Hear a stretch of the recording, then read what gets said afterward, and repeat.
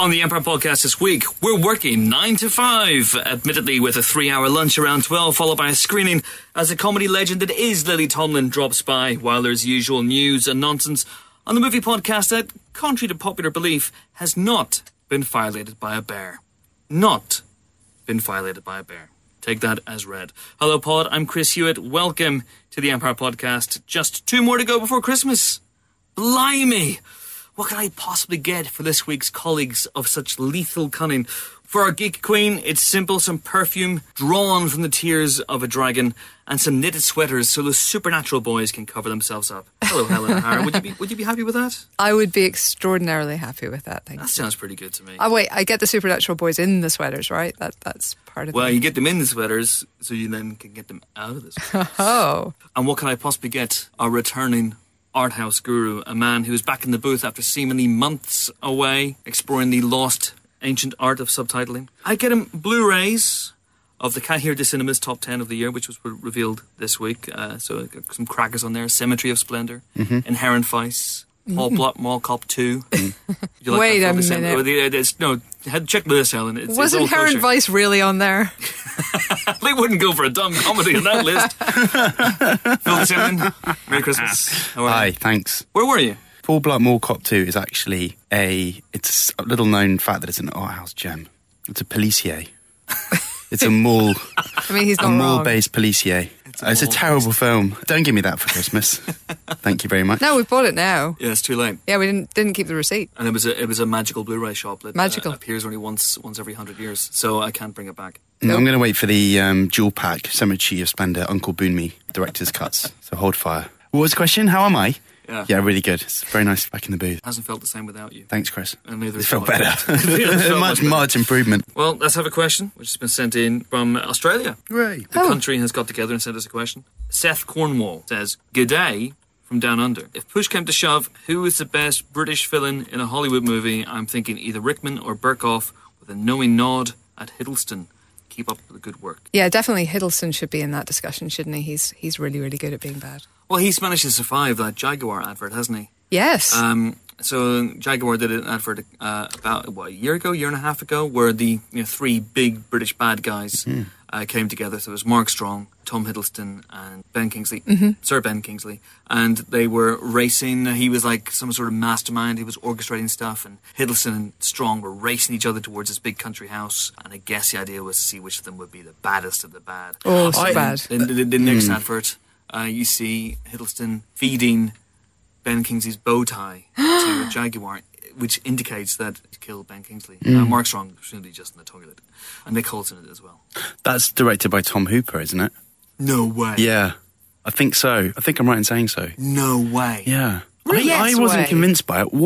Do they have a plan? What are they doing? They're just their plan around. is to drive around in cool stuff and stay in cool places and wear nice suits. Ben Kingsley's plan, he's got surrounded by banks of television monitors, seems to be to recreate Sliver in a slightly sinister fashion. Wow. But beyond that, I don't know what they're up to. But they're all good. I guess that's it. That's riffing on this idea that British people make great villains. They do. Yes, though. that's exactly what it riffs on.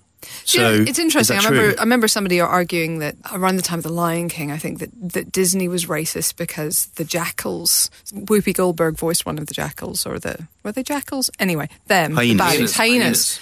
And that this was terribly racist. And someone else pointed out, well, they've always pretty much had British baddies in Disney movies, so maybe they're just racist against the British. And as an Irish person, who could blame them? And hey, they're all terrible. Helen, who's the bad guy in The Lion King? It's Jeremy Irons, who I was about to mention is a very good British baddie.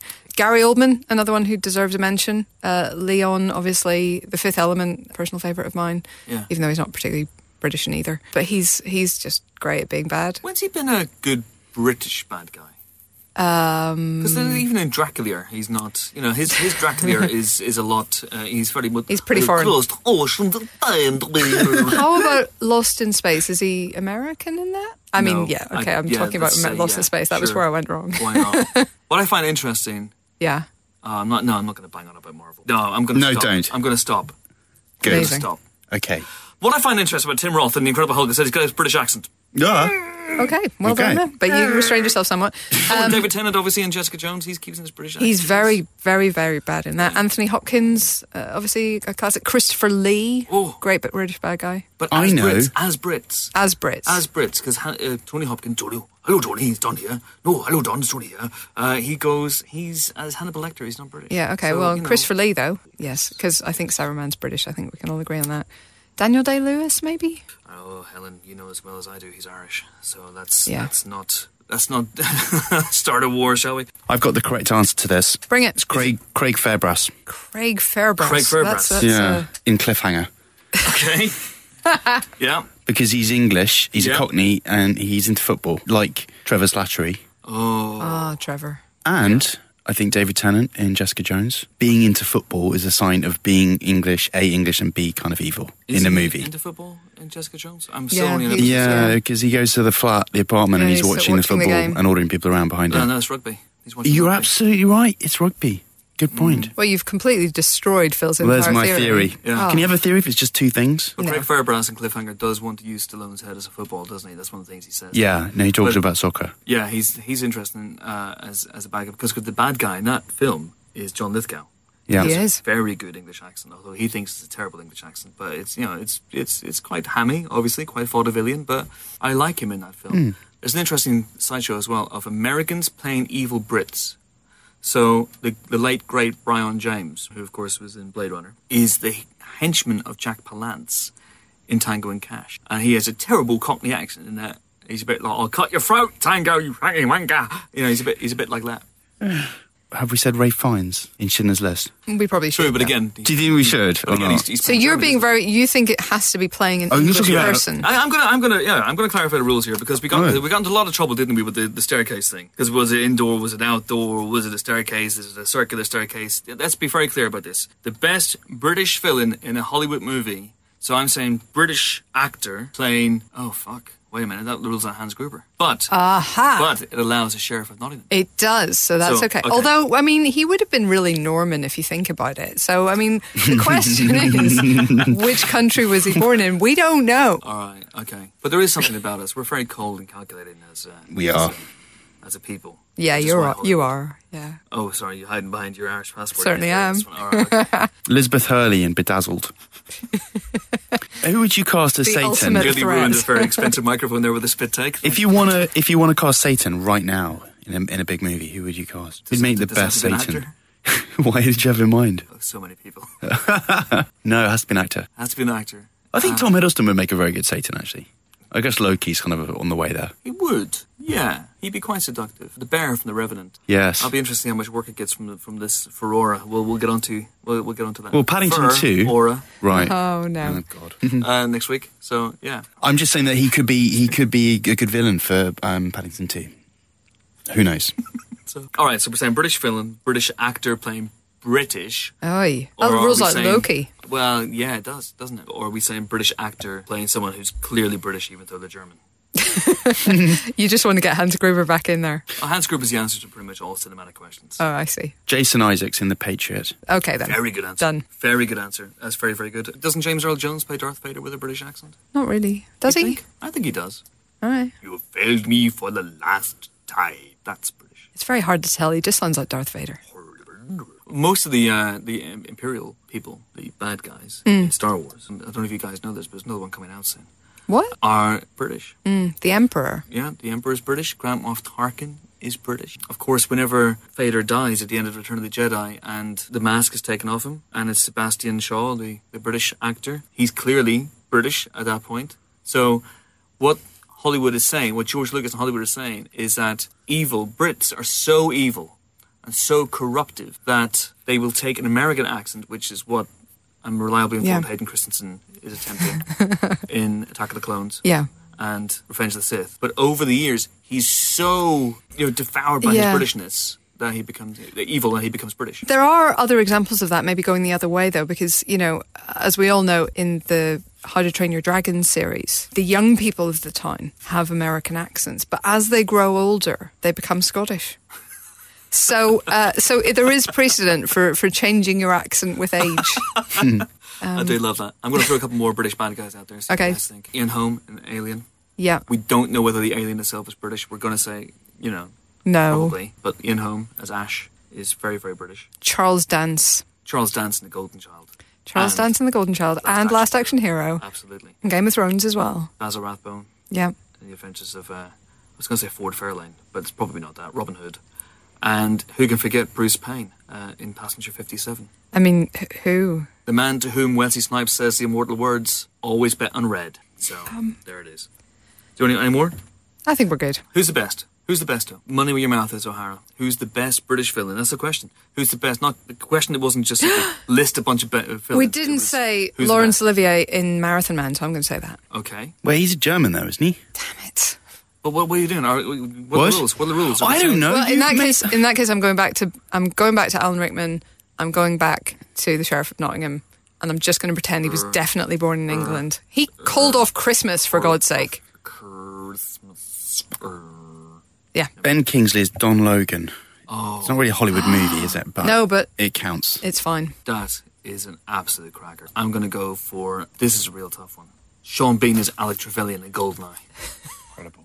There we Finish go. the job, James. For England. Amazing. Right. We've ruined that. Seth Cornwall, sorry about that. But if you think you know who the best British villain in a Hollywood movie is, then do send it in. Or Sean Bean at Patreon. He wouldn't call himself British. Here we go again. Do send it in to us. We're on Twitter at Empire Magazine. Use the hashtag Empire Podcast. You can also Facebook us where we're at Empire Magazine. And you can email us podcast@empireonline.com. Okay, so we have some movie news. Let's have some movie news now. So last week we talked at great length. Yeah, we did. About the Captain America : because we should be fair. We should be fair, Helen. Yeah. For over a year now, we've been saying Batman v Superman : Dawn of Justice. And it never gets less funny. We've never said Captain America : Civil War, but it's there. It's there. It is there. And in the interest of fairness, I think I'm going to surprise a few people in this podcast, but in the interest of fairness, we're not going to call it Captain America : Civil War. I mean, sure, you can do that. So anyway, so the Captain America trailer came out last week. We talked about it at great length. And now this week, woke up this morning to find that the Batman v Superman : Dawn of Justice trailer had dropped in similar fashion on the Jimmy Kimmel Show. So woke up this morning to find the internet agog, arguing amongst itself. There's a new one for the internet about the Batman Superman trailer. Some people saying it was awful, some people saying it was good. Where do we stand in it? Phil, have you seen it? Yeah, I've seen it a few times. Few times? Yeah. Why have you seen it a few times? Because I thought you were going to ask me if I've seen it. It's okay. Seemed like a sensible way of preempting that question. He turned on captioning, so he had the effect of subtitles without the reality. You're in bed and bleary-eyed and you check Twitter and there it is and you watch it and it doesn't really make any sense. So you dust yourself off, have a shower, have a coffee, go to work, sit down, watch it again. And it still doesn't make any sense, really. Look, I don't love this trailer particularly much. It just all feels a bit flat and unfun and a little bit too close to Man of Steel for me, which is a film I really didn't like very much. But isn't there a hint of fun within the trailer?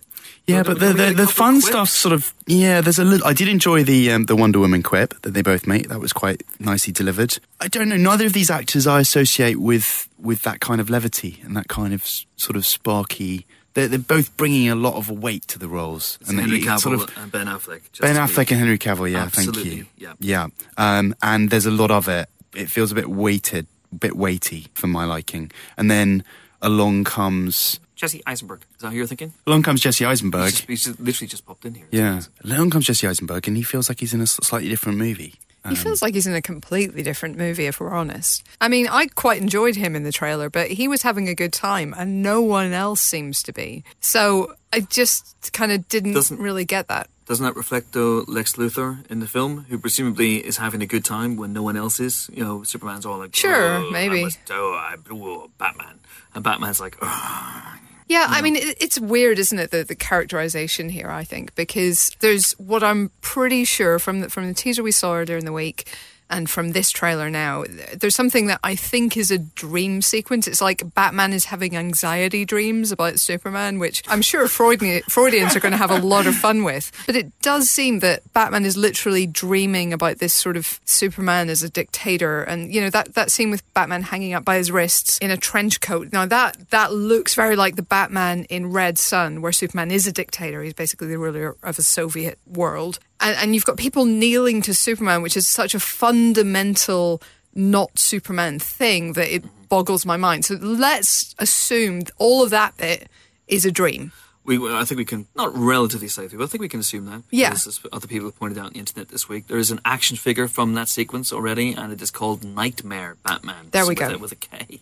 So they're a strong pun game, but also... So that, I mean, I'm glad of that, because if that was reality in this film, then that would show such a fundamental misunderstanding of the character that I would literally be out the door, like I'm just gone. That's just not Superman. Having said that, if it is a dream, then you've just got this, presumably Batman's hearing all sorts of wrong stuff about Superman, if this is what he thinks Superman is. Misinformation, and if he's the world's greatest detective, shouldn't he be better than that? And also, you've got Clark Kent on the other end of the spectrum, who doesn't know who Bruce Wayne is, having gone to Gotham to cover something important, which seems a little bit lacking in journalistic integrity. And secondly, seems to be needling him about vigilantism, which, as Wayne correctly points out, is totally hypocritical. And again, just doesn't seem very Clark Kent. It doesn't seem like something he would say. I don't know. Unless, of course, because I'm going to surprise a few people now. I like the trailer.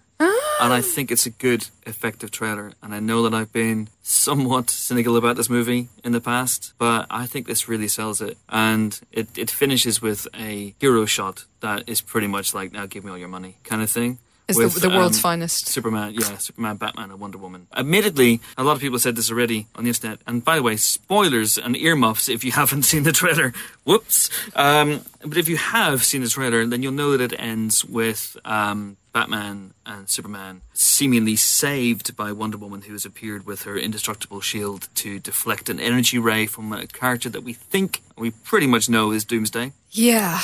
But I really like the end of the trailer. It finishes with the three of them together, and I just think this movie's going to make more money than God. It's going to be... But... Yeah, I get the iconicness of that shot. Yeah, absolutely. Could Wonder Woman have maybe done with a line? I would argue yes, if she's going to be a major part of the story, or even if she isn't, to be perfectly honest. But it's meant to be a surprise. It's meant to be a surprise. If it's a surprise, they shouldn't show us. If it isn't a surprise, they should show us. Like, you can't have your cake and eat it a little bit. No, but I think it's a surprise within the context of the trailer. And if she'd appeared earlier, then you might be expected to... But we've seen her already in previous publicity. No trailer... Say this trailer exists in a vacuum, and suddenly the fact that Wonder Woman turns up, that's interesting to me.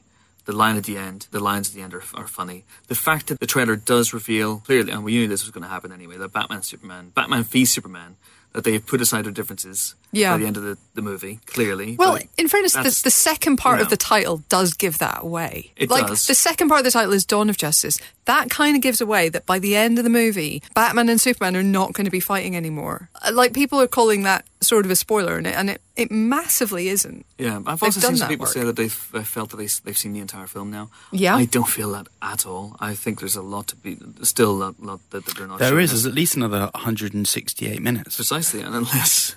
I reckon. Unless it's just, a really short just film. on an endless loop, or Garth Marenghi style, they didn't have enough footage. So they're just running everything slow motion. Or bats on a string. It's a great line of Garth Marenghi, but we had some episodes running as many as 8 minutes short, so we had to use a lot of slow motion. We tried to keep it away from dialogue where possible.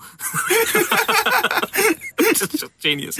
But I quite like... There's something about this trailer that worked for me. I thought it was very effective. I like the meeting of Clark Kent and Bruce Wayne. I know I'm a Marvel guy, but I also grew up reading a lot of DC stuff. I love Batman as a character, and I love a lot of the Superman stuff. Red Sun and the Superman for All Seasons by Jeff Loeb, all that sort of stuff. And so seeing those two characters meet for the first time did give me a little bit of a funny tummy. But I would say, you had said... Why does Clark Kent not know who Bruce Wayne is? You could say that he is playing up to the persona of Clark Kent as a bit of a dunderhead. Well, I mean, okay. We know he knows who Bruce Wayne is. First of all, I don't think a dunderhead newspaper reporter is particularly a thing that rings true to modern audiences. And second of all, not post. I don't think Henry Cavill has ever looked like a dunderhead, and I don't think he's going to convince us as a dunderhead. He successfully played a dunderhead in Stardust. I mean... He portrayed a bully in Stardust. He's a bit of an idiot as well. I think he can successfully play an idiot. But also, he's just doing it for the benefit of the other guy. Once he's inside, it's quite clear he knows who Bruce Wayne is. We don't know what the context of this is of that scene. I'd be fascinated to see, once we get it underway, whether at this point he knows that Bruce Wayne is Batman, and whether Bruce Wayne knows that he is Superman. There's a little bit of a twinkle in both their eyes. There is, isn't there? Now, I'm a commando guy, so you're going to have to correct me if I'm going wrong here. Pants, oh, yeah, sorry. But the thing that I like about these is there's really 4 specific personas for these characters, right? There's Superman, Clark Kent, Bruce Wayne, and Batman. And I just think that you're seeing one persona here. They're both kind of the same in both their guises. They're just weighed down by stuff. And they're kind of, they're just lumbered with all this responsibility, and it's so kind of portentous. And I think the thing I really liked about the Christopher Nolan Batman films was that kind of flighty playboy trying to pretend he's having fun probably isn't Bruce Wayne that Christian Bale delivers. And I like the sort of slightly disheveled, slightly kind of a bit late for everything Christopher Reeve of Superman. And I'm not seeing either of those personas on the screen here. I'm just seeing a lot of people that are worried about stuff and having too many nightmares and should really be seeing a psychiatrist. And I think superhero cinema is getting a bit bogged down in this kind of like, the number of times we mention Freud's name when we talk about superhero films is ridiculous. It isn't supposed to be like that. We can watch Cemetery of Splendor if we want to get deep again with Uncle Boom Me. But this is supposed to be a bit more fun than that. And I think the only person that's bringing that persona to this is the man whose name I just, for some reason, totally can't remember today. Thank you so much. Sorry, Jesse Eisenberg. But he's the guy that is doing what I think Christian Bale did in The Dark Knight a little bit. He's bringing that kind of slightly maverick, and you'd hope that the Joker would bring to this particular franchise as well. But I want to see a bit of that from Bruce Wayne. I don't want him to be this sort of broken, stooped, middle-aged guy that's carrying, 6 o'clock shadow to a dinner. It's noon. Just at noon, yeah. And I get that he's got probably quite a testosterone-y dude, but it's too much. It's fair enough. Reeves' Clark Kent is one of the great comic creations in many ways. I am on board with that. I do think that Lex Luthor is putting it on a little bit. But then you see him as a mad scientist at the end, where he's not on public display, and he's still in pretty manic mode compared to the other two. But he's not playing for laughs at the end. I think the bit at the end when he pokes Amy Adams in the forehead, Lois Lane in the forehead, and says a line I've never quite understood, even though I've seen the trailer about 3 times. He says something like about psychotic. I'm not quite sure. That's a clearly different Lex Luthor from the beginning of the trailer. The interesting thing about this trailer for me is that it really does show Batman and Bruce Wayne to be a big old rich racist who basically wants illegal aliens to be banished. I mean, I can just imagine him in his Batcave, furiously updating his Gotham First Facebook page and railing against people from Krypton. It'd be interesting to say, can we take his side in this one? Because it does seem to be setting him up as the GKIP candidate. Yeah. Well, I think they're trying to bend over backwards to get your sympathy for Batman, aren't they? With the anxiety dreams, as we say, and the flashbacks to the attack on Metropolis and why he's so angry and la la la. And Superman. I mean, remember, this did start off way back as a Man of Steel sequel. Do you remember that? Not really. And no one does, least of all the filmmakers, because, Superman doesn't seem to be, on what we've seen so far, which is obviously only a couple of minutes, doesn't seem to be getting much love from anyone. Are you going full Jeff Goldblum in Jurassic Park? You are intending to have some Superman in your Superman movie. Exactly. That kind of thing. Yeah. That's kind of what I want. Yeah. But okay. there's a lot more to see. We know there are other superheroes in here we haven't met yet. To be convinced, however. True. Fair. Is that okay? I think this film's going to look amazing. It's going to have definitely a lot going for it. But I will say, I woke up this morning and when I said the internet was arguing amongst itself, it really wasn't. I mean, I woke up, my Twitter feed was just filled with people going, that was rubbish. That looks not great. I kind of liked it. I thought it was an effective trailer. And, they've got my... I think a lot of people got high on Christopher Nolan's in-camera effects and the real world that he created, and this doesn't look like that. Well, yeah, there's an interesting thing about whether they've learned the lessons of Man of Steel, because they do seem to be destroying umpteen city blocks at the end. But yeah, I'm going to be slightly generous to them here. I think what's happening is there are dream sequences and flashbacks, and otherwise the major devastation seems to be in an already devastated area. I'm hoping that they don't kill another city. I'm prepared to be fair. I feel like that maybe they have taken that on board, and maybe we're not seeing another city completely destroyed. Fingers crossed. All right. Well, I liked it. Hey, so shoot me. Still hoping for the best. It's kind of weird. It's almost like we're in some sort of opposite world or some kind of upside down universe. If only there was some sort of Superman frame of reference we would have to describe this. If only. That's bizarre. Anyway, let's move on. What else do we have that's happened this week in the world of movie news? Oh, Chris McQuarrie's directing Mission Impossible 6. He's announced that, hasn't he? He has, yeah. Now, you were kind of against this. Not that you didn't love Rogue Nation, but I remember you saying that you kind of hoped that they would keep the tradition for the franchise of having a new director each time. Was I? Yeah, you did. Now that it's happened, are you happy? Are you not happy? I mean, we do like Chris McQuarrie. We think he's great. And Rogue Nation was pretty fantastic. Why did I say that? When this was first rumoured. Huh, interesting. I think it's a good idea. I mean, it would have been nice to continue the tradition, but all the other directors are busy doing superhero movies. So, I guess... And I know how you hate superhero movies, so... Not another one. Also, clearly, Macquarie and Cruise love working together. They trust do, each other. Yeah. I personally think that Rogue Nation is the best of the franchise. So, No, it isn't. Phil doesn't agree with that. What do you think it is? Ghost Protocol. Ghost Protocol. I'm worried that we had this conversation. I said something different. Oh, I said the first one. The first one? Yeah. The first one's very good, but I think this has got more... At the time... It's more... Yeah, but you said that, but I think film blockbusters have changed in that time a lot, haven't they? In terms of pacing. You probably couldn't do a big sort of tentpole that was quite as noirish and deliberate as that now. But then I loved it. It's amazing watching the first one how low octane it is. I mean, there's literally no action at all until... The biggest action in the movie until the helicopter sequence at the end is Tom Cruise running away from an exploding fish tank. That's literally... Is that it? That's it. Oh, there's Tom Cruise hanging on a rope. Yeah. They break into Langley, that's not pretty action, cool. though. Well, I mean, true. In terms of like, oh, this is the big action hero, what's your big stunt? Well, I'm going to blow up a fish tank with some chewing gum and then I'm going to run away from it? Legit. Yeah, but I like that. And I like the plot and the twist worked and everything felt fresh and original back then, all the unmasking and disguise and who's who. I kind of wish that the franchise would go back to that sense that nobody on the team was safe. That was what was good about it. It had jeopardy and stakes. Definitely. Now I feel that they would tie themselves in knots to keep people alive rather than kill off, Simon Pegg or Ving Rhames or Jimmy Wren. Yeah. So it'd be nice to bring back a sense of that danger. You just want to kill people, you monster. Helen, things I tell you in private should never make it onto the podcast. But I'm happy with this. I think it's good, and I'm not just saying that because we have the Chris Macquarie Rogue Nation spoiler special podcast coming up on Monday, where he came into the. In fact, he was sitting in this very chair, and I talked to him for almost 3 hours now. As we know, it's going to be probably a 2.5 hour podcast. It's amazing. So that's going to be up on Monday when the film is out on DVD and Blu-ray. Hooray! So yeah. But I think it's going to be interesting. I wonder if any other director has even been tempted to come back before, whereas I think that Macquarie was seen as an intrinsic part of this film's success, and I think the conversation started pretty much right away. Cool. So there we go. A couple of other tidbits. As a bit of a fan of the theatre, I was very excited this week to hear about some Star Wars news, that J.J. Abrams brought aboard Lin-Manuel Miranda, the man behind Hamilton, the composer, the writer, the star of the show. Okay. It's the biggest thing on Broadway right now. It's a phenomenon on a level I can't even comprehend. Everyone's been to see it, up to President Obama, and we haven't because it's really expensive and it's in New York. But I've been listening to the soundtrack, and the soundtrack is utterly astonishing. Anyway, he has written the new Cantina song for the Force Awakens. So basically, JJ brought him aboard. They worked for a couple of weeks, basically exchanging notes back and forth every day before Miranda went on stage, and came up with a new Cantina scene. To quote the soundtrack, and neither of you are going to get this because you haven't heard it yet. How's he going to say no to that, eh? When JJ comes calling? I mean, he's not throwing away his shot, is he? That was hilarious if you heard Hamilton. Good stuff.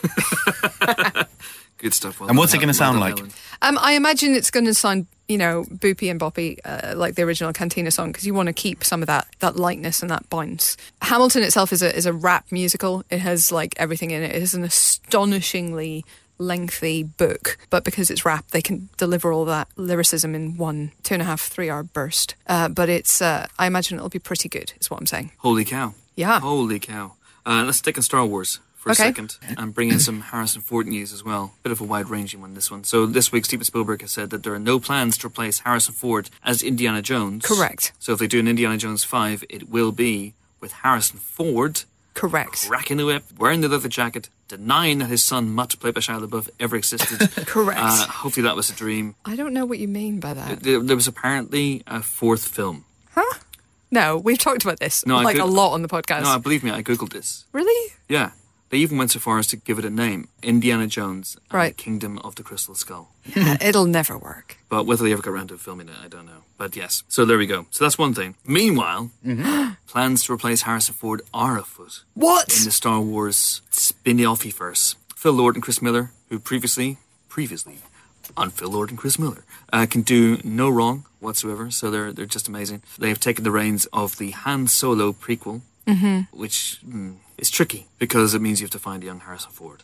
Yeah. So apparently over 2,500, this is a story in a Hollywood Reporter, over 2,500 actors have auditioned, hopefully all at the same time, in a sort of Britain's Got Talent, X Factor style-y. So they're all queuing up at the Excel. Just see who shoots first. See who shoots first. And they'd run through an assault course and little pop-ups of Greedo appear. And on the list are some names we know. Okay. And then names we don't know. So apparently people who have auditioned for the role. I'm going to read out some names and you're going to tell me whether you think they have what it takes to capture the charisma, the magnetism, the insouciance. Ooh, good word. The voice of a young Harrison Ford. Right. Okay? Okay. All right, here we go. Aaron Taylor-Johnson.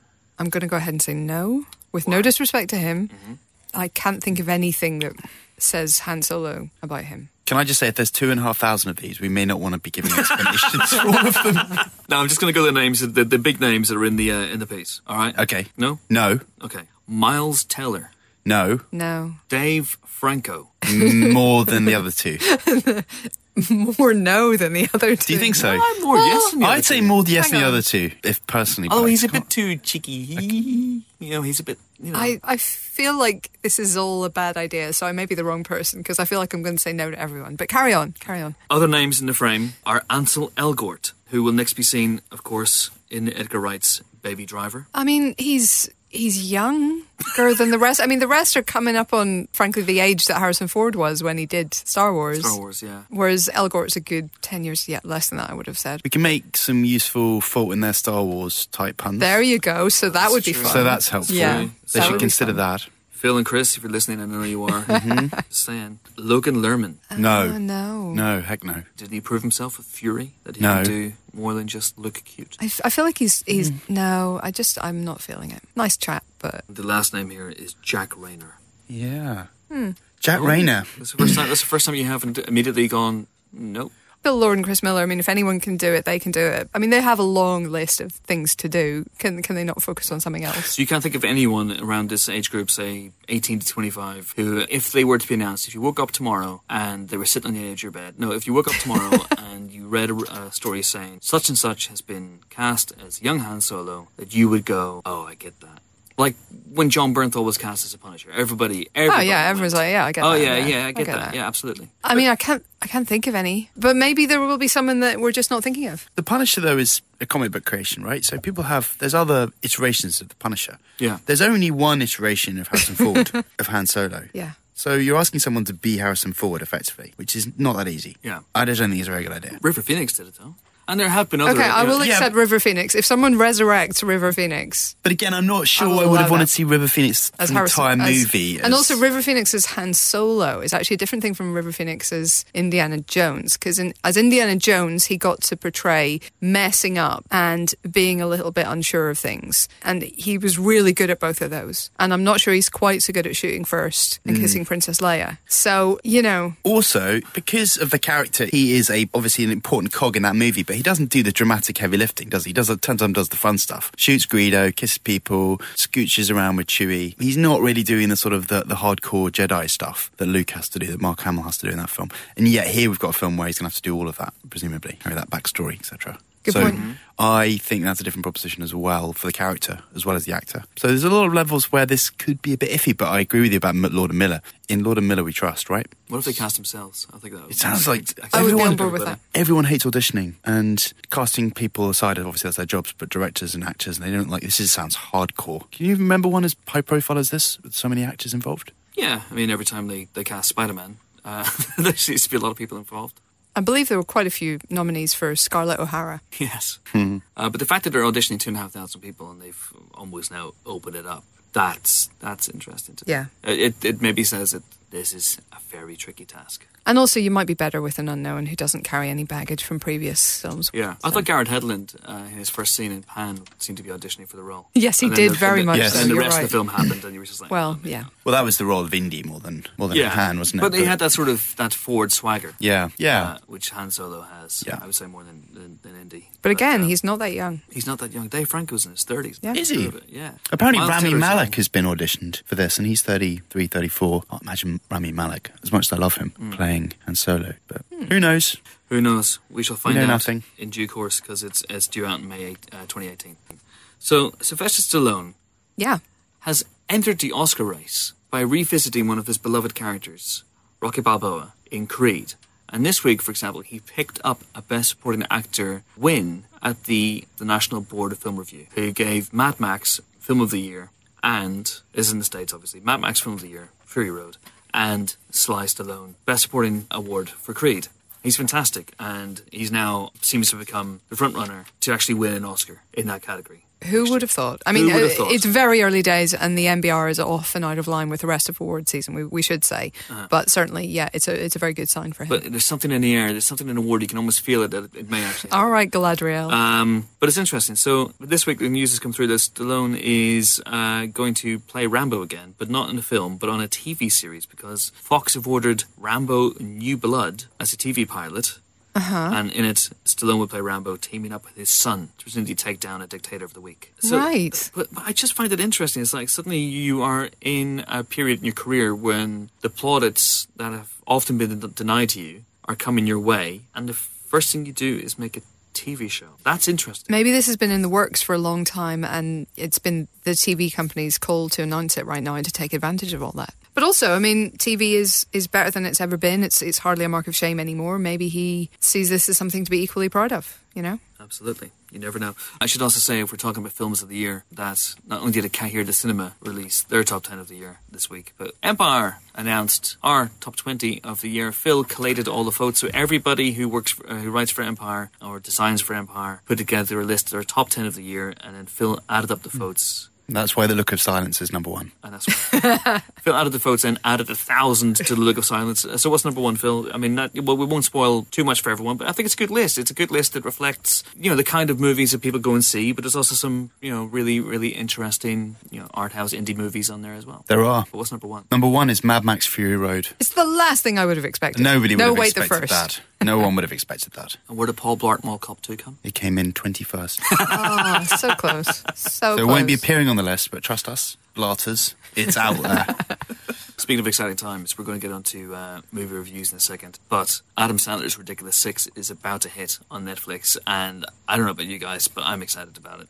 I mean, I could not be more excited about seeing Vanilla Ice as Mark Twain. The greatest sentence of our times, Vanilla Ice is Mark Twain, and that noise you can hear is zombie Mark Twain coming back, currently rampaging his way through Hollywood until he gets to the person who thought of that, and shaken by the hand. Of saying, course, well because he's well done. Because he's delighted. Before we get on to this week's guest, I'm going to say one last thing about Netflix. Yes, we're watching Jessica Jones. Yes, we love it. Yes, we're trying to do a spoiler special podcast, but in the run-up to Christmas, we're very, very busy, and we may not get around to doing it this year, and I can't guarantee we'll get around to doing it next year either, but we're trying. We're trying. Okay, should we have a guest? Sure. Let's have a guest. This week's guest is a comedy legend who started out on TV in Rowan and Martin's Laugh-In. She bagged an Oscar nom with her first real film, Robert Altman's Nashville, and has along the way made the likes of 9 to 5, All of Me, and I Heart Huckabees. I love All of Me in particular. And Big Business. And Big Business. Who could forget Big Business? I loved Big Business. She is, of course, the great Lily Tomlin, who stars in next week's Grandma. Our new bloke, John Jr.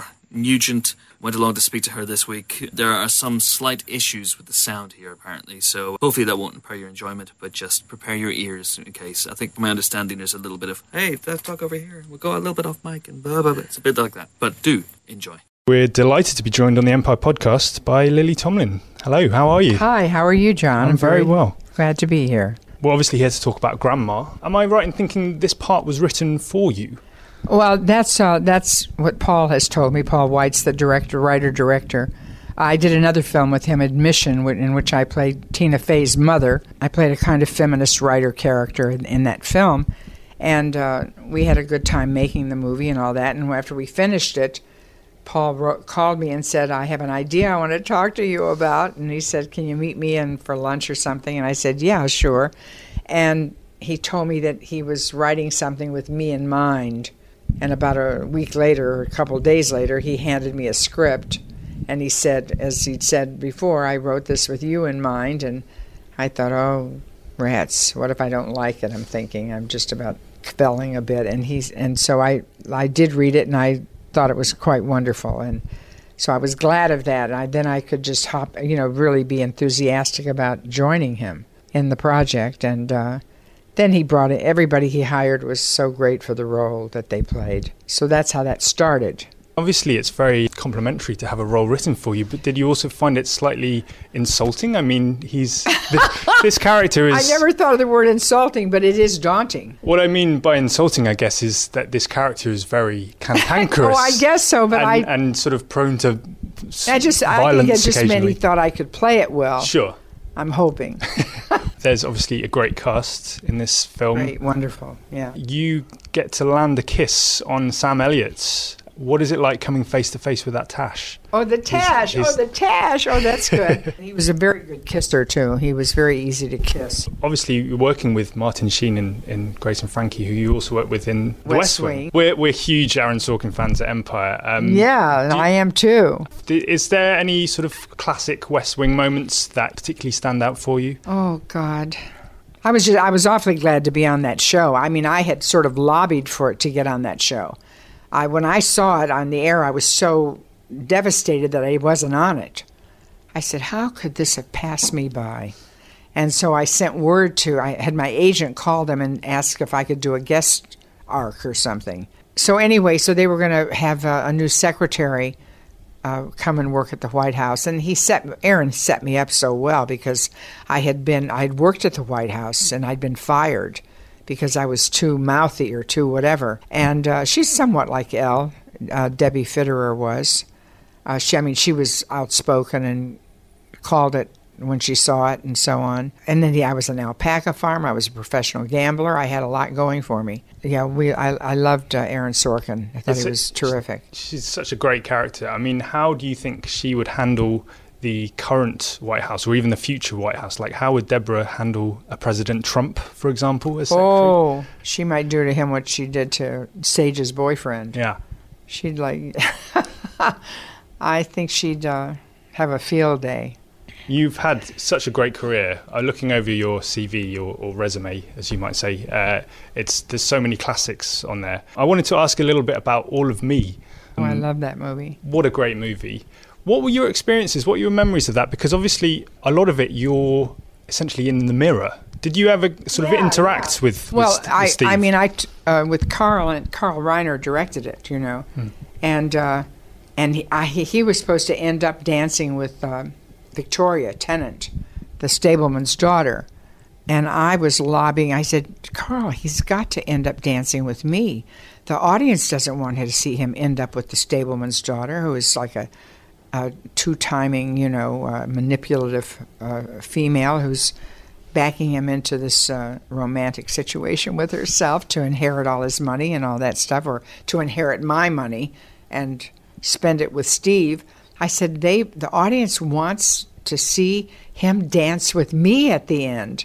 And so he finally shot it with me, reflect when we pass the mirror, then he's dancing with me. So that was very important to the plot. And I thought Steve was just so good in it, so physical and wonderful. And he and Dick Libertini ad-libbed that whole thing, Beck and Bull. They just did that as a matter of course one day on the set. So I liked the movie extremely. It's so great.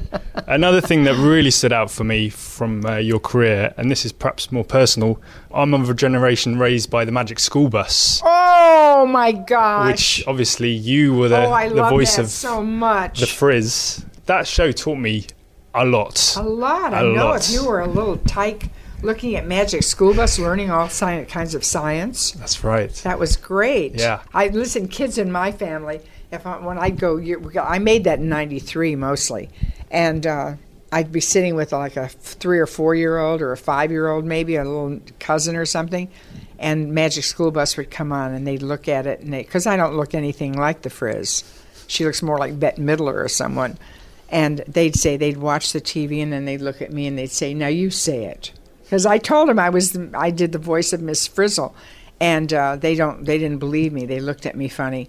And so they would audition me while it was playing, and I'd have to say, "Wonderful observation, Arnold." Oh, I heard it's gone on Netflix now. That's right. Yes, there's a reboot. Is it the same old show, or are they making a new show? I think it's entirely new. I think they did CGI. I think it is. Oh, they've got to cast me as Miss Frizzle. Make some calls. Yeah, my agent called me the other day and said, But that was quite a few weeks ago, and they might have well cast it and gone forward with it, and without me. I mean, if they have, it's a crying shame. It is, it's because crying shame. Kids, that messes up kids' minds. Yeah. You remember me or whatever I sounded like, and then someone pulls that out from under you. It's not good. The classic episodes are still on YouTube, you know. I had a bit of a nostalgic watch of them all, and it's so good. Are you ever tempted when you're in a car just to say, seatbelts, everyone? Just to Yeah, of course. To the bus. Exactly. My favorite thing of Miss Frizzles is take chances, make mistakes, get messy. Yes, words to live by. Yeah. So back in the 70s, 1975, I think, you were Oscar nominated for Nashville. There were rumblings you could be Oscar nominated again this year. 40 years later. 40 years later, that's right. How does the experience compare? I mean, was there like... Well, there's much more emphasis on all that. I mean, the media is much more into... expanding upon the showbiz things that are going on. I mean, there's like a demand for it.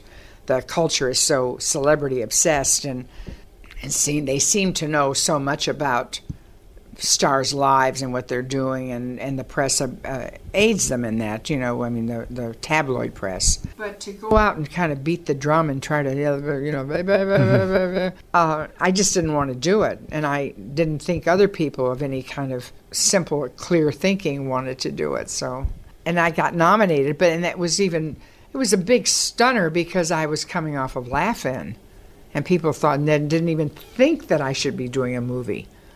I mean, people didn't cross over from television. It was Goldie had done it. She had gone to make Cactus Flower or something, and people thought I was Ernestine anyway. So, how do you feel then about all this talk of Oscars and awards? Well, I think it's nice. I mean, I'm glad that people have that response to me and to the film. Have you thought much about acceptance speeches? You could be giving quite a few over the next few months. Well, I did think of Ruth Gordon's acceptance. You know, you can see it on YouTube if you want to. When she won for Rosemary's Baby, she was about probably my age, somewhere around there. And she's so charming anyway. And she had her hair pulled all up around and a knot on top of her head. And she goes up to the dais and she wins. And she says, "I can't tell you how encouraging a thing like this can be." So I thought I might lift that if I get in a tight spot and I have to come up with something. Lily Tomlin, thank you very much for speaking to us today. Thank you. I totally enjoyed it. Okay, so Grandma is going to be reviewed on next week's show, but it's a big week at the multiplexes this week, so we're going to start with a Christmas comedy, The Night Before. Hooray! Hello. So this is the comedy we've been missing, I think, at Christmas, in that we have not had a sort of Seth Rogen stoner Christmas comedy. I mean, how have we survived all this time? I guess our repeated viewings of a very Harold and Kumar Christmas can now have a little break because we have another option. So this is about 3 30-something friends played by Joseph Gordon-Levitt, who's he was orphaned at Christmas, and so his friends rallied around him, but he's never quite moved forward with his life as a result. So that's Joseph Gordon-Levitt as Ethan. Then there's Seth Rogen as Isaac, who's about to become a father and is a little bit worried about that. Obviously, it's a big change in his life. And finally, there's Anthony Mackie as Chris, who is an NFL star who's just hitting his stride in his career despite being in his mid-30s. They are buddies. They head out for one last Christmas bash because really the time has come to grow up and stop doing this and getting completely wasted every year. And they're in search of a thing called the Nutcracker Bowl. This is a party they've been hearing about for years. They've never actually managed to find out where it is, how to get into it. But this is the year. This is the one that's going to make it happen. Mm-hmm. And unfortunately, along the way, Seth Rogen decides to take lots of drugs that his wife gave him as a thank you for being so supportive through the pregnancy, and things go a little bit skew-whiff, as you would expect. This is actually, as you'd expect from these guys, it's really warm-hearted. It's really good on the sort of just the romance and the genuine male friendship between these guys. It bends over backwards to be cheery and Christmassy, sometimes to the extent of getting in its own way of being cheery and Christmassy. This thing has more endings than Return of the King. But at the same time, you know, it's quite likeable for that. And it is very funny at times. Seth Rogen has a meltdown in a church that is one of my scenes of the year. I thought it was absolutely hilarious. So while it is completely ramshackle, completely rambling, and of course a little bit too long, you know, you kind of come out with a bit of a glow. So it's quite likeable. The other thing I should say, Michael Shannon is the comedy standout of the year. More so than Kevin James as Paul Blart? I mean, Paul Blart Mall Cop obviously, 2? that's his biggest competition. But honestly, Michael Shannon here is hilarious. Does he ride a segue? Does he fall off in a comedic fashion? No, he doesn't do either of those things. I'm sorry, but James has it. But he does sell drugs in an interesting manner. So. I love the shots this week of Michael Shannon turning up at the premiere of The Night Before in LA wearing just a lovely Christmas jumper, a very Christmassy jumper. Yeah. And then he's got Michael Shannon's face. He's got Michael Shannon's face, and you're kind of going, one of these things is not like the others, and it's so lovely. I'm intrigued because obviously he's very, very funny in the film. He's a bit of a comedy secret weapon. He is, yeah, very much. He's really been held back from the marketing. I didn't even really know he was in it until he pops up. But it's interesting because Seth Rogen started the year with the interview in which he nearly killed the human race at the beginning of the year. So I think it's important now that he has this movie that makes us all feel a little bit better about ourselves. Yeah, a little bit better. Yeah. They've got a deep comedy bench at this point. They have a lot of people they can call on to come in for a scene and just blow it out of the park. You've got Lizzie Kaplan as Gordon Levitt's love interest, who's quite fun. Gillian Bell from 22 Jump Street is great as Rogen's wife. She's really likeable. And then there are a couple of celebrity cameos that I'm not going to give away, but, they earn their money. Absolutely. Lizzie Kaplan, of course, on the big screen will be seen next in the most anticipated film of 2016, Now You See Me, the second act. I think I'm kidding that it's the most anticipated film of 2016. I kind of am. You kind of are. I'm kind of not. But yes, 3 stars then for The Night Before, which, as we always say in the podcast, is a recommendation. Because, it's Christmas. It's a time of miracles. Be a bit warm-hearted and maybe, give it a 4th star in your hearts. Or don't. It's up to you. Or don't. It's entirely your thing. Should we stick with the theme of Christmas? Yeah, go on. Krampus. Hi. Oh my God, you just answered to Krampus. That's weird. I knew there was something different about Phil. It was the horns. Could be. The foul. Ain't too nice to be a Krampus. Well, if you're familiar with the folklore, or are, say, the offspring of some form of alpine woodcutter, you'll know that Krampus is a horned beast creature that preys on people that aren't in the festive spirit at Christmas time. And to them. So if you think of, say, the one that got kicked out of Where the Wild Things Are, of the Wild Things, for being a massive psychopath, that's Krampus.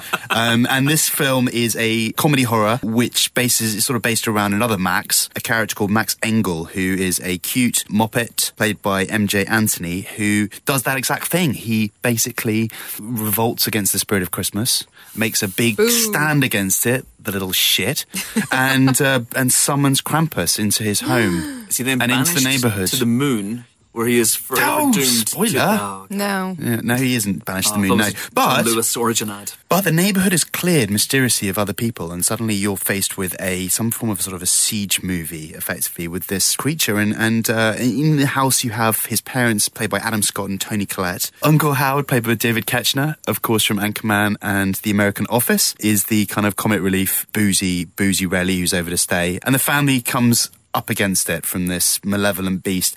And what follows is so much fun. It's a real surprise, this film. We haven't had a lot of chance to kind of see it and chew over it, but we've given it 4 stars because it summons the spirit of those 80s kind of horror comedies where they really managed to nail that tone between the others. Obviously, the Gremlins is the one that's sort of, this one evokes the spirit of the most. It's a little scarier than Gremlins, has to be said, and it's got a bit more violence in it. Probably played more for horror than laughs, but a nice balance between the two, and all the cast really buy into both sides of it, which is nice, and which really helps it work. I'm going to say it's not a surprise, because this is written and directed by Michael Dougherty, who is not only the co-writer of X-Men 2 and Superman Returns, but the guy who wrote and directed Trick or Treat a few years ago, which is fantastic. If you haven't seen Trick or Treat, it's a great, scary Halloween portmanteau piece. Very, very good. Alexa Brian Cox and Anna Paquin are in it. And he's a man who knows his way around the creepily funny. So, yeah, 4 stars. Exactly 4 stars right. for Krampus. Don't Krampus his style. Oh, dear. No. No. No? No. Give it a go. It's Christmas. Should we move on to Sunset Song? I think that's a good idea.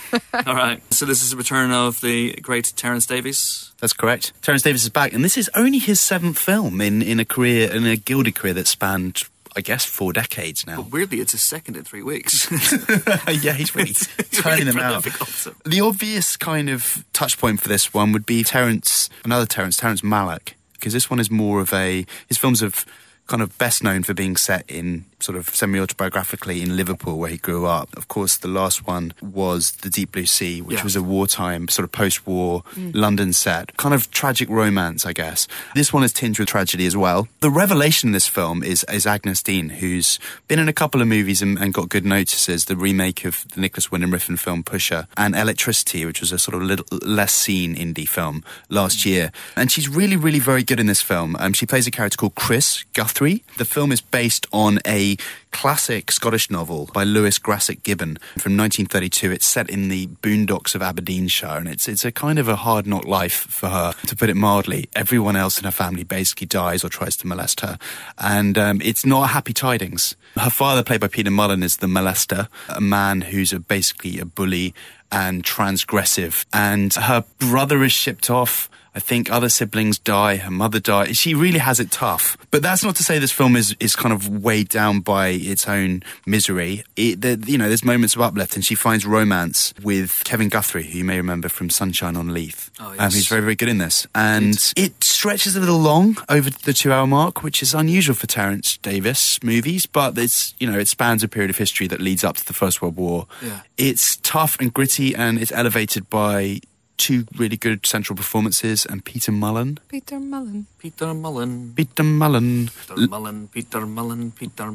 Probably not the subject matter for that one, but Peter Mullen is, he's tough in this. It's beautiful looking, hence the Terence Malick cornfield lovers will find plenty to like in this one. We've given it 4 stars. 4 stars. So look out for it. It's certainly a different sort of movie from the others. I guess if you liked Carol, for instance, recently, and who didn't, this one might be worth a look. And Agnes Dean is another model/actress who's doing great things. Absolutely. 4 stars then for Sunset Song.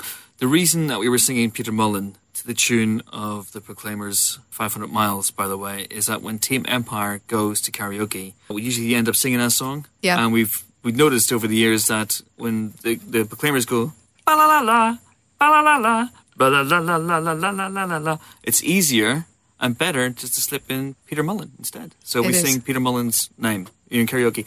And interesting enough, Peter Mullen is actually going to be a guest on the podcast next week. Yeah. I'm not going to be here, so someone else is going to have to tell him that story to his face and see what happens. So I'm very intrigued. Who's interviewing him? We haven't decided yet. Phil, I'm really sorry, but you are. I'm away next week. I'm finding myself When's it away. happening? I'm busy. I am washing my hair. I'm having major work done. Right, 4 stars then for Sunset Song. And that's the last one we're going to discuss in depth this week. Also out this week is Daniel Radcliffe and James McAvoy in Victor Frankenstein, Paul McGuigan's Victor Frankenstein, based on the book. Victor Frankenstein. Victor Frankenstein, based on the movie tie novelisation of I, Frankenstein. We gave this 4 stars. Yes, I haven't seen it yet. I do want to, because I think both stars are great. Yes. I can't wait to see it, so fingers crossed. But yes, sorry, we can't say more. And that's it for this week's Empire Podcast. Join us next week for more film-related fun. We will be joined, as I've said, by the brilliant Peter Mullen. He's also in a film called Hector, which is out next week, and Sunset Song. And possibly, oh my God, I hope this happens, Tina Fey. I really hope this happens. That would be amazing. I know. Liz Lemon in the house. Wow. I want to go to there. That would be extraordinary. So I hope that happens. But if it doesn't, Peter Mullen is ample, all by himself. Until then, it is goodbye from Phil. Goodbye. It is goodbye from Helen. Fare thee well. And it's goodbye from me. I'm off to Krampus someone's style. Oh, God, no, Krampus, your Chris. style. I'm going to make it work, Helen. Even if it kills me. See you next week.